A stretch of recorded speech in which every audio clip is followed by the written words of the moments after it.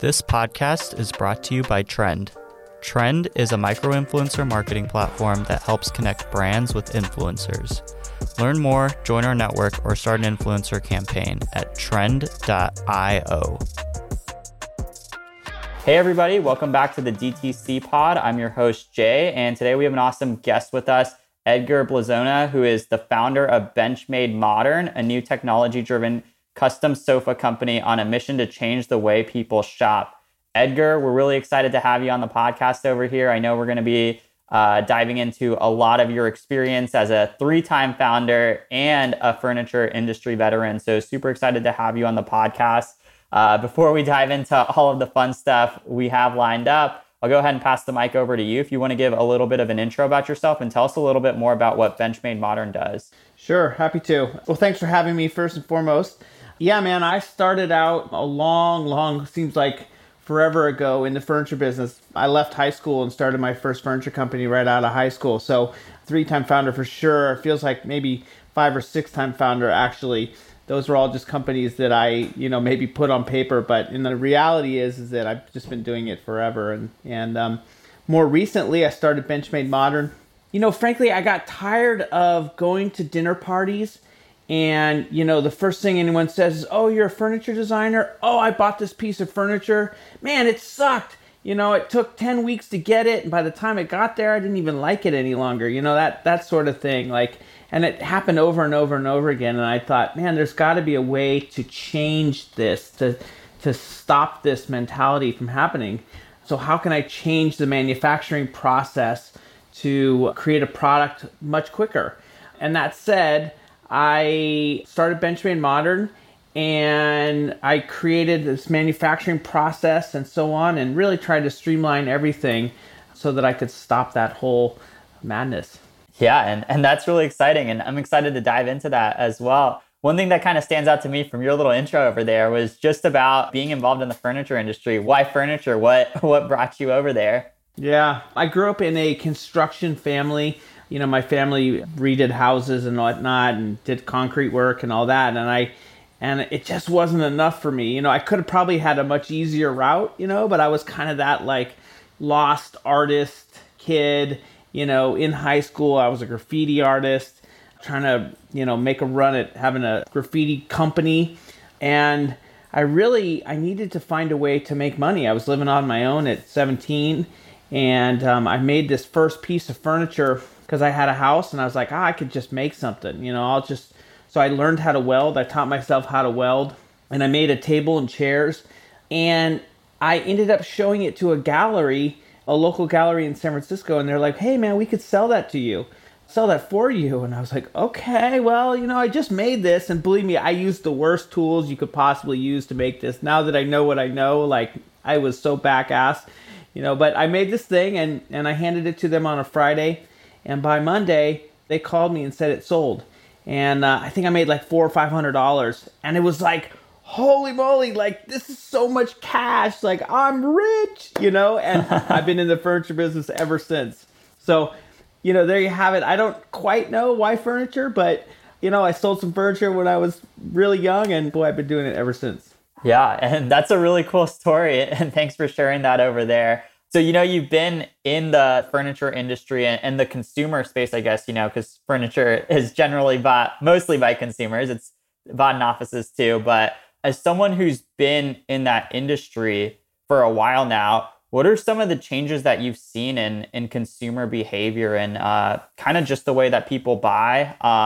And I know you connected a little bit of that back to the Benchmade Modern story, but would love to just hear a little bit more there as well. Yeah, when I first started, and it was maybe 33 years ago, something like that, furniture was bought in retail stores, some of those retail stores that we know of that are still there, the Pottery Barns, when Pottery Barn very first started and places like that. And people would shop and they would, that was just the changing of the guard where you would buy things that were actually designed for the home in these retailers, right? They didn't sell the whole story way back then. And then Pottery Barns and, places like that, Crate and Barrels came along and they kind of changed that dynamic so that you could feel like you're buying into a brand, right? The whole store felt like one thing. And for me, that was the real start of, retailers really branding our home environments, right? And so I think that throughout the years, as things have changed, direct to consumer has come along. It wasn't that long ago, maybe, 10 years ago, you would have to become a wholesaler, right? If you owned a furniture brand, you would become a wholesaler and you would sell your goods, wholesale to a store who would then carry your brand and obviously sell it. There was no direct to consumer. In fact, that was a huge no-no. Like, you're going to sell your furniture by yourself without us? That was like, you're going to get dropped out of here, quickly. And one of the first people that I know who did it was Blue Dot. And they kind of paved the way for modern brands kind of selling through their own online store. It was a big, big deal back then. And then now, obviously, you have all these new direct-to-consumers coming out. And I think that the internet, of course, has brought a way that's much easier for brands to go to the public and sell their goods. And now with pricing policies and all that, we can compete with the retailers and also direct-to-consumer and so on without creating too much of an uproar. So I think that's probably the biggest thing that I've seen change, is that change from buying at a retailer all the way to direct-to-consumer. And then let's not forget, there's all those little guys out there, the Etsy's of the world, that are out there producing, onesie, twosie pieces that are making great stuff, and you can find them now. Yeah, and it's great as a consumer, like you mentioned, especially even for your brand that you have. It's a win for the consumer because you get the furniture quicker. Maybe there's a little bit more brand story behind it and you can kind of buy in as well. And, I would say too that, let's not forget the custom angle, right? Like back in the day, we sell upholstery, right? So back in the day, you could find a small upholstery shop in your town or your city. You'd go to them, you say, I want a sofa that looks like this. The guy would say, well, you're crazy. And, if we're going to do it, it's going to cost $8,000. And nowadays, you can Google custom sofa, right? And find companies like myself that will actually, make a custom product for you at a reasonable price and a reasonable time frame. I mean, that never happened up until recently. Yeah, definitely. And so with your experience in the furniture industry, I'd be curious to know, because, we have a lot of our audiences as other founders and people that are starting businesses or thinking about starting businesses or actually have just started businesses. So as someone who's been in the space, the furniture industry space for a while, how does it help you kind of see the business a little bit differently than maybe someone who's just learning about the space that they're in? Yeah, great question. I always kind of laugh. You have startup founders who are raising money for, categories that they have no understanding of. And I didn't do that, right? I've been in the furniture business. I chose to fix a problem that I had been seeing for years and years and years. And so I think we can see when you're involved in the industry, there's several areas that you could venture off to go fix, right? I mean, the furniture industry in general is archaic. I used to joke, wasn't more than maybe 8 years ago when it was like, hey guys, there's this thing called the internet out there. The furniture industry was just unaware. They didn't have websites. And there's some leaders, of course, that did and pushed through that. But man, there was a while there that those guys didn't see the future. And so I think as, obviously living in the Bay Area, being surrounded by tech, being surrounded in the furniture industry with interior designers and retailers and all that, I was able to see pretty clearly what needed to be fixed. Yeah, that makes a lot of sense over there. And so, like you mentioned, you've started some other businesses as well. I know we mentioned at the beginning 3-time founder, but you were like, that's just what's on paper. You've started some other businesses as well. So I'd be kind of curious, how has your prior experience as a founder kind of impacted what you're doing now with Benchmade Modern? How has that kind of impacted the learning curve, figuring out like getting the brand out there, finding the people to sell to, and all of those different things? Yeah, that's an interesting question because I did it the hard way, right? I did it with labor. I used to push wood through the saw. Like I can actually build the furniture. And there's a detriment to that as well, right? I mean, I can step behind any saw and work it. At the same time, I also find myself having to step behind the saw to work it. And at times, maybe I don't have my eye, on a bigger picture, because I'm focused on physically fixing by hand, what needs to be accomplished. I think that the companies, way back in the day, I used to push wood through the saw, and I just realized, man, it's going to be forever before I'm able to hit scale this way. So I'm going to shut my business down, and I'm going to go work at Pottery Barn at the time. Pottery Barn was super hot, and I was like, I need to understand what manufacturing is like. So in that company, I got a job there immediately.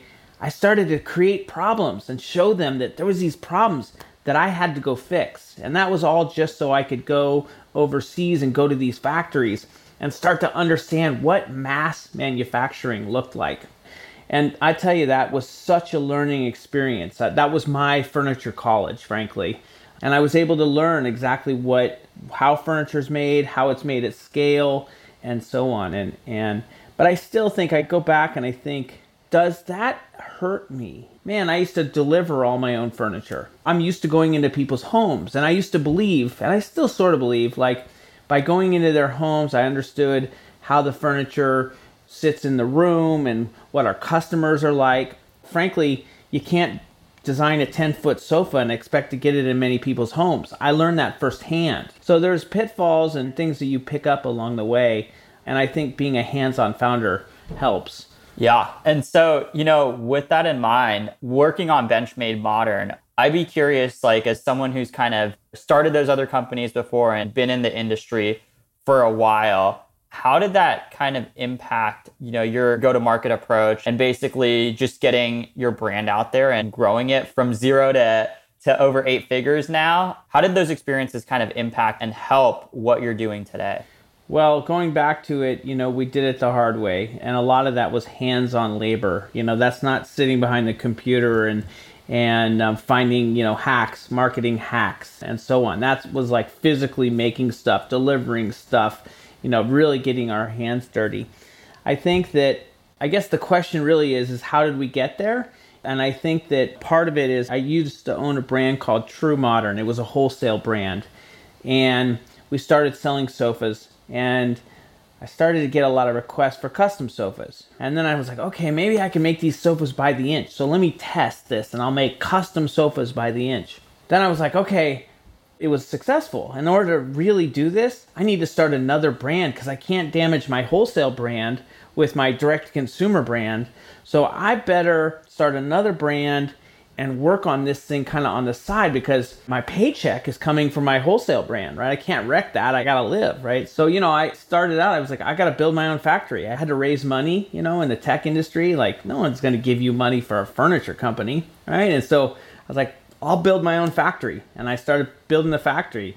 I started making products, and I started proving to the world that I could make products quickly and by the inch, custom, and really turn it. And I used that to raise money. And so those experiences through the wholesale business, and can you ship sofas? Can you ship large items? Have to keep it in stock. All of those things all paved the way to what I'm focused on now, which is, a direct-to-consumer custom upholstery business. And man, we make some badass stuff. I mean, it's really, really, really good stuff these days, and it's fun. And that's taken me 20 years to figure out, those recipes. That's cool to see how your experiences kind of play into that. And I can just tell how fired up you are about, what you do and everything that you're working on and building as well. It's fun. It's really fun. And I'll tell you, the other day, I sent out this note on Twitter. I was like, hey, other direct-to-consumer sofa brands, upholstery brands, you put up your best stuff and I'll put up my best stuff. Let's give it to a writer.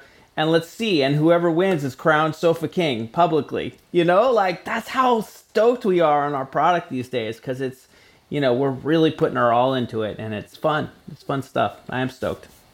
That's awesome. Are you interested in DTC and e-commerce content? Join Trend's exclusive community for everything DTC. the DTCers community. We're talking marketing, product, growth, and more, all about DTC. Go to trend.io/podcast. That's TREND.io/podcast and look for the Slack community link to claim your invite. We hope to see you on there. So I know one of the things that you just hit on is your delivery time and your ability to get products to customers really fast. That's one of the things that I was doing some research and I saw that's something that you pride yourself on. Let's dig a little bit into that. You mentioned that you have a factory and things like that. How are you able to get that supply chain efficiency over there and kind of have an advantage over some of the other brands that are in the furniture space? Well, interestingly enough, the first business that, the Benchmade Modern 1.0 version, when we had our own factory, we were able to produce sofas in 24 hours. And we charged a little extra, and you could order a sofa in 24 hours. Interestingly, it kind of hurt us because people would say, well, if it takes 5 weeks to get a sofa, how can you make it in 24 hours? Must not be very good, And so we fine-tuned that. And in reality, we try to be at the 10-day mark. And you might ask, well, why are you at 5 weeks right now? I think that's our current timeline is 4 to 5 weeks, something like that.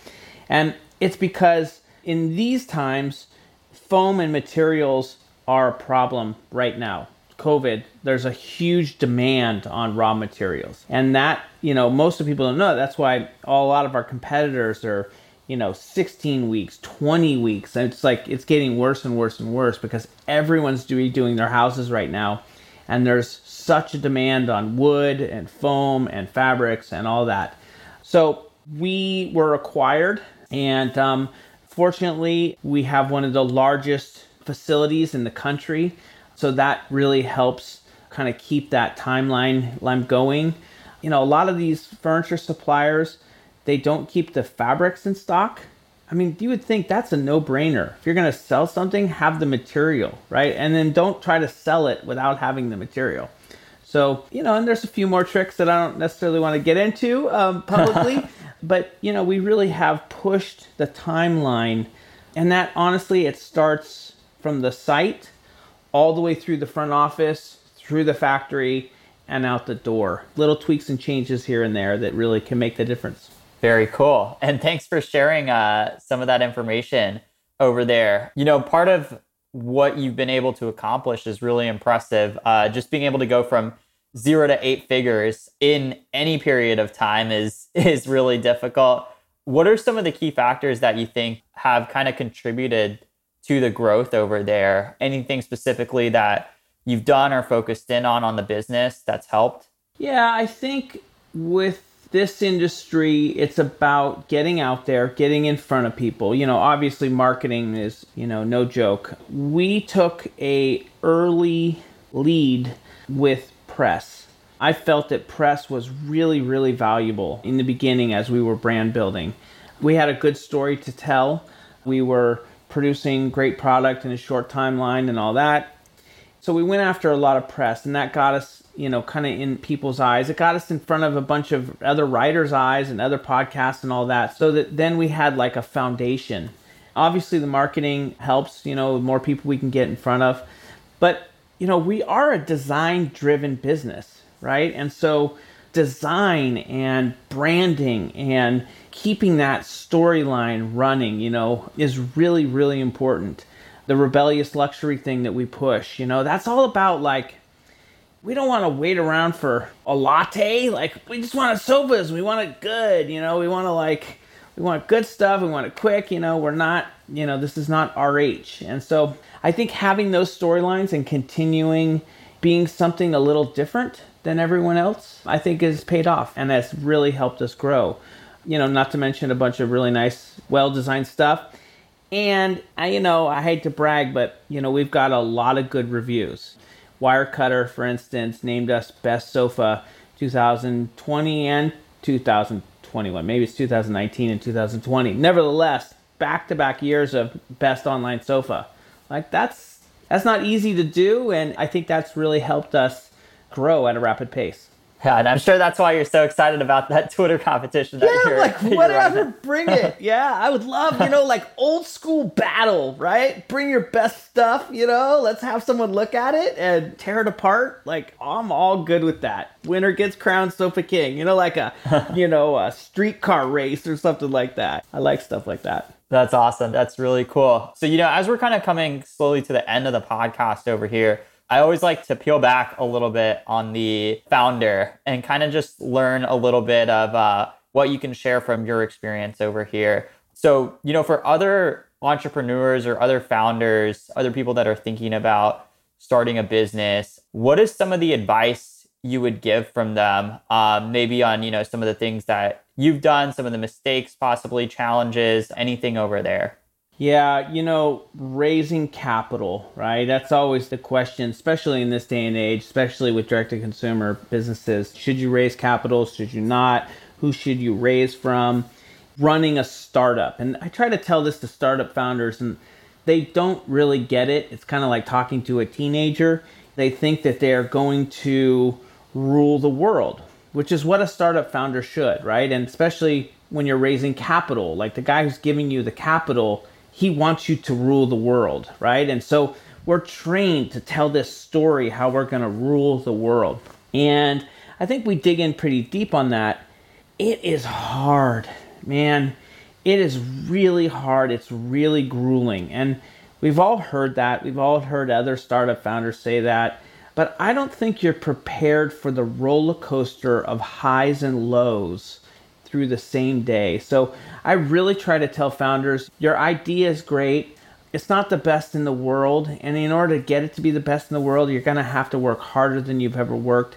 But most importantly, you're going to have to be able to roll with the punches and take those highs and lows. Because sometimes the lows are so low, you want to give up. And other times the highs are so high that you think you're going to rule the world. But in reality, if you can kind of keep a steady pace and not let those highs get to you and not let those lows get to you, and try not to do that zigzag effect. That's probably the biggest advice that I can give. And then secondly would be choosing your investors smartly. They have a lot of influence, and especially when you're just starting, they have a lot of influence, and they tend to help you make decisions. And in order to keep them happy, you kind of have to go along with some of their decisions, not all of them. So if you can really get a good team behind you, it means everything. Yeah, and thanks for sharing that. I think that was all great advice, and I'm sure the audience listening probably gained a lot of value from there. This has been an awesome episode, Edgar. It's been awesome getting to speak with you and learn and listen to your story, everything that you've shared so far. As we come to the end, one last question that I'll kind of leave off on. What's next for Benchmade Modern, and where can people learn a little bit more about what you're doing and what you're working on? Well, of course, they can go to benchmademodern.com, check us out there.